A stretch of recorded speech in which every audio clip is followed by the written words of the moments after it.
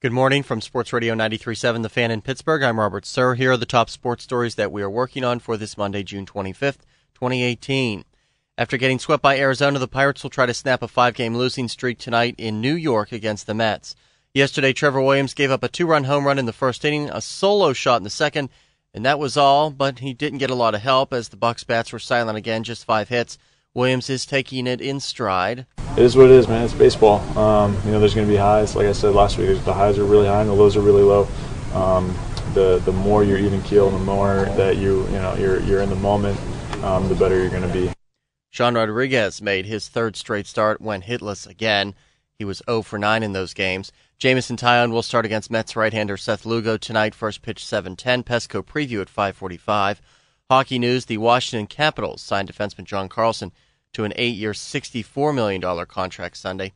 Bubba Watson shot a 7 under 63. He won the Travelers by 3 shots. Martin Truex won the NASCAR race at Sonoma, beating out Kevin Harvick. Kyle Larson finished 14th, Ryan Blaney 31st, Jamie McMurray 37th. In the World Cup, Saudi Arabia will play Egypt, Uruguay against Russia. Both have already clinched spots. At 2 o'clock today, Iran will take on Portugal, with Spain playing Morocco.